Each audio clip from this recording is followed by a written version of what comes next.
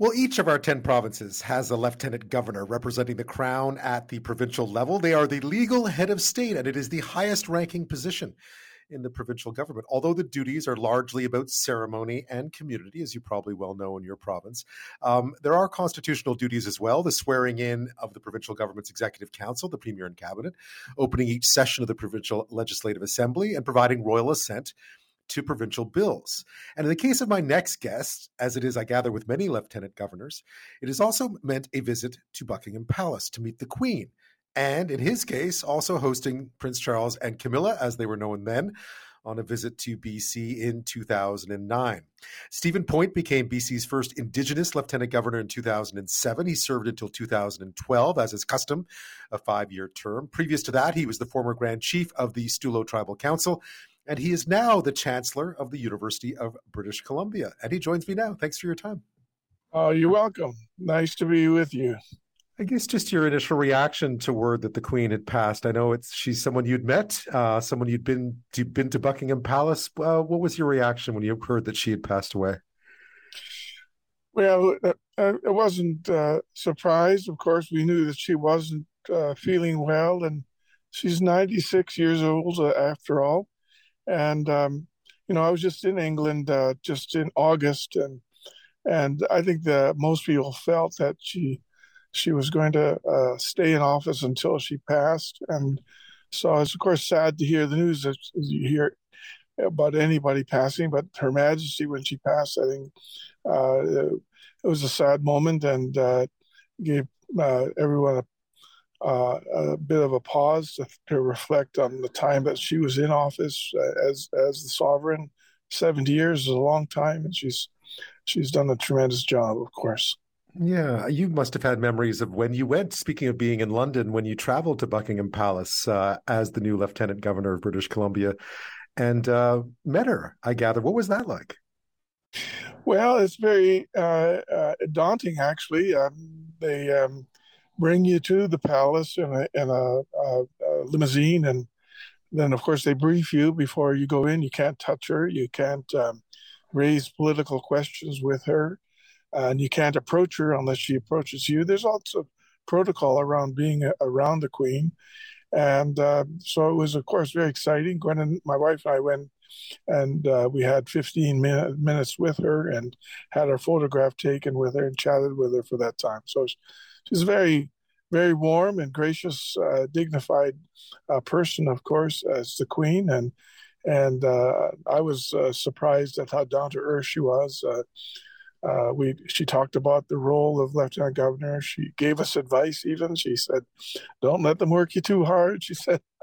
I remember she talked about the paintings on the wall that her dad had purchased in Venice. And she talked about the room that we were in. And so it was a very memorable moment for us when we had a chance to meet with her. She's such an amazing, gracious woman. Yeah, I gather she told you not to work on Sundays. That was her, or she didn't like to work on Sundays. That's right. That's one of the advice she'd given. She said, they tried to make me work on Sunday, but I don't like to work on Sundays. She says, don't let them do that to you. But obviously she had a great respect for the role that you were taking on as Lieutenant Governor. Yes, of course. As a Lieutenant Governor, the province, of course, governmental structure, they can't pass laws unless the Crown consents.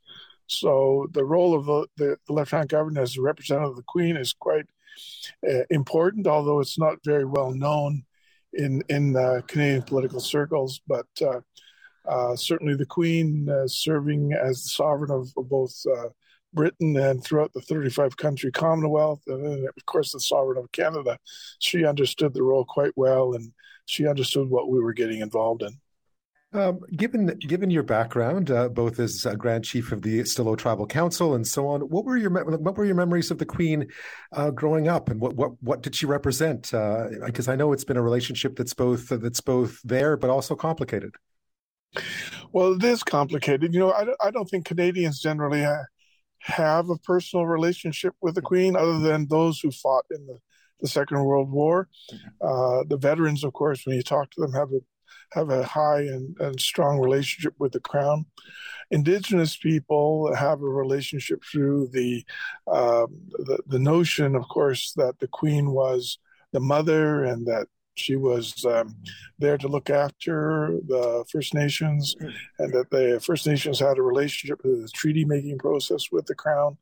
So growing up and learning about my role as a chief, we'd heard these stories when the Queen came and when the chiefs donned their blankets to meet the Queen, and so it was almost like mythology when you hear these stories from the older chiefs. But then to actually have a chance to meet her, the Queen, was an amazing moment. Now, speaking of monarchs, you've met the new king as well. In fact, you spent some time with him when he was here. Yes, Charles and Camilla came to the house, so we had dinner with them. Gordon Campbell was the premier at the time, and a number of us chiefs were in the room at the time, and we actually blanketed Charles and Camilla, and I gave Charles a carved staff from one of our carvers at Kwantlen First Nation, and we got to chat with him and get to know him a little bit. He's an amazing man as well, very concerned about our environment, very dignified individual, and I really got to know him very briefly, but I really enjoyed my time with him. Yeah, he's always seemed to be someone who does have things that he cares about, and he's inquisitive as well, I gather. Well, he's incredibly well briefed. You know, when the monarch and when the royal family travel, they get very well briefed as to where they're going and who they're going to meet, and so it's a daunting task being in the public eye 24 hours a day. I remember chatting with Edward one time when we were flying in a helicopter, and I asked him that very question: what's it like being in the member of the royal family, constantly under the pressure of the public eye? And he said he didn't know any other lifestyle. He said, "This is what my life has been like." And he said, I don't have anything to compare it with because I've always been a member of the royal family." So. Interesting. And obviously, you had a taste too of what it's like to be in a ceremonial position and to do a lot of those openings, to meet people, and so on. Did you ever take inspiration from sort of how the Queen did her job as well? Well, we're always, whenever you enter into this role as representative of the Crown, you are briefed, and the model that we follow, of course, is the example that she set. The Crown in England, of course, in Canada, is a position that, although they are the sovereign, they do not govern, so the moral example that is set is very high. You have to set a high example in your behavior and the things that you do. And yes, the example that was always given to us when we were introduced to the role as Lieutenant Governor is the model that she was setting. Right, that sort of idea of staying above the fray, I guess, or and you know, you are being seen to be neutral and all those things that are so important. That's exactly right. As allowing the government to do their job, and the elected officials to carry out the democracy that the country is really about, but also being that background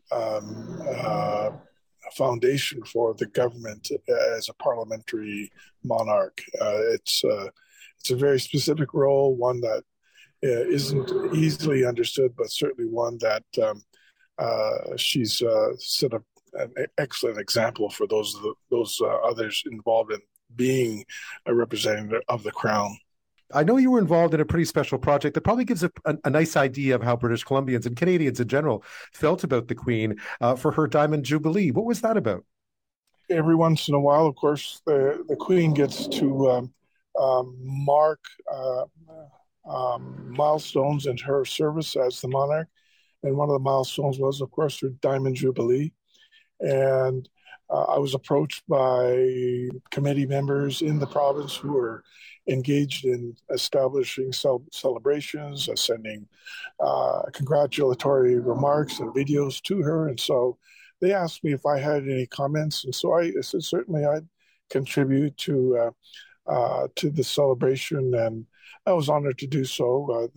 I did a short interview, a video that was presented, and just commented on her years of service, of course, and the position that the monarch has in Canada as a sovereign of Canada. And so it was both informational and congratulatory kind of celebration. Did you get a sense from that project what the rest of British Columbians in general felt about her long service and how that was expressed to her and the importance of letting her know that? Well, the committee, of course, that was struck, they of course carry those strong feelings about the role that she's played. I'm not so sure that generally Canadians or British Columbians have a sense of the role of the monarch. It's not something that's present in British Columbia and in Canada as much as it is as the role is in Britain itself. Mm-hmm. You see the outpouring of grief and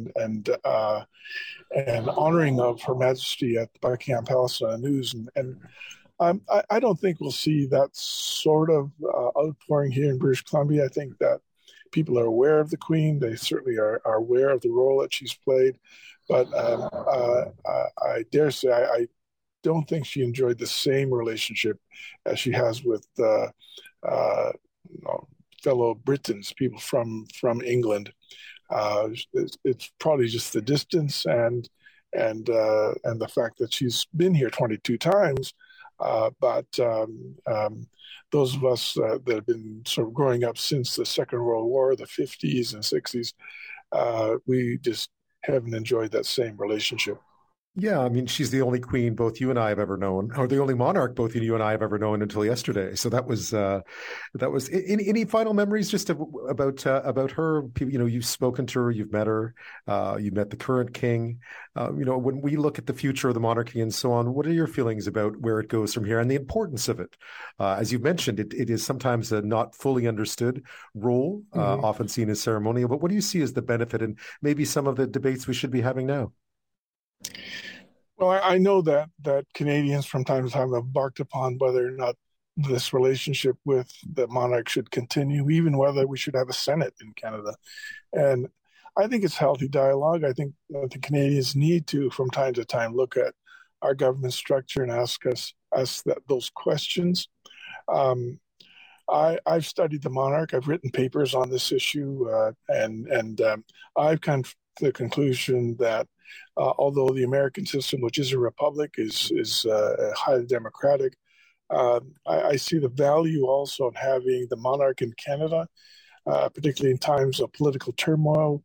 There are times when the prime minister or the premiers need to be brought in line somehow, and the only way they can do that is through the monarch. So the monarch is being often expressed as a fire truck that puts out fires, right? Only parked until you need it, sort of thing. And I can see the value in that. But whenever I traveled as Lieutenant Governor, I tried to explain the role of the monarchy and the role of the Lieutenant Governor. And I just knew that a lot of people, of course, didn't understand it. They didn't. It was the first time they heard people ask me what my job was. And the other important part in my view, for the monarchy in Canada, I don't know if a lot of people understand that when King George passed, Buckingham Inlet, First Nation on the West Coast, actually carved a pole in honor of his passing. First Nations in Canada have always maintained a particular linkage to the Crown because of the treaty-making process and the understanding that we as sovereign nations actually had a relationship with the sovereign of Canada. So I think that's the sort of dialogue that probably needs to be brought out as well and continued. And as Canadians, I mean, I'm proud to be part of the country, proud to be a First Nations heritage, but I think it's also useful for us to better understand how we're governed. Yeah, and King Charles obviously is aware of the whole process of reconciliation as well. Oh yes, King Charles has been to British Columbia now, and he's met the First Nations leadership here. He's been briefed very well on the issues surrounding First Nations rights and obligations and their position in the Constitution. So, yeah, I would think that as he's stepping into the role, he's not going to be a newcomer to these issues, and I think he's going to be very approachable by First Nations. Stephen Point, thank you so much for your insight tonight. I appreciate it. You're welcome. Thank you so much for having me on.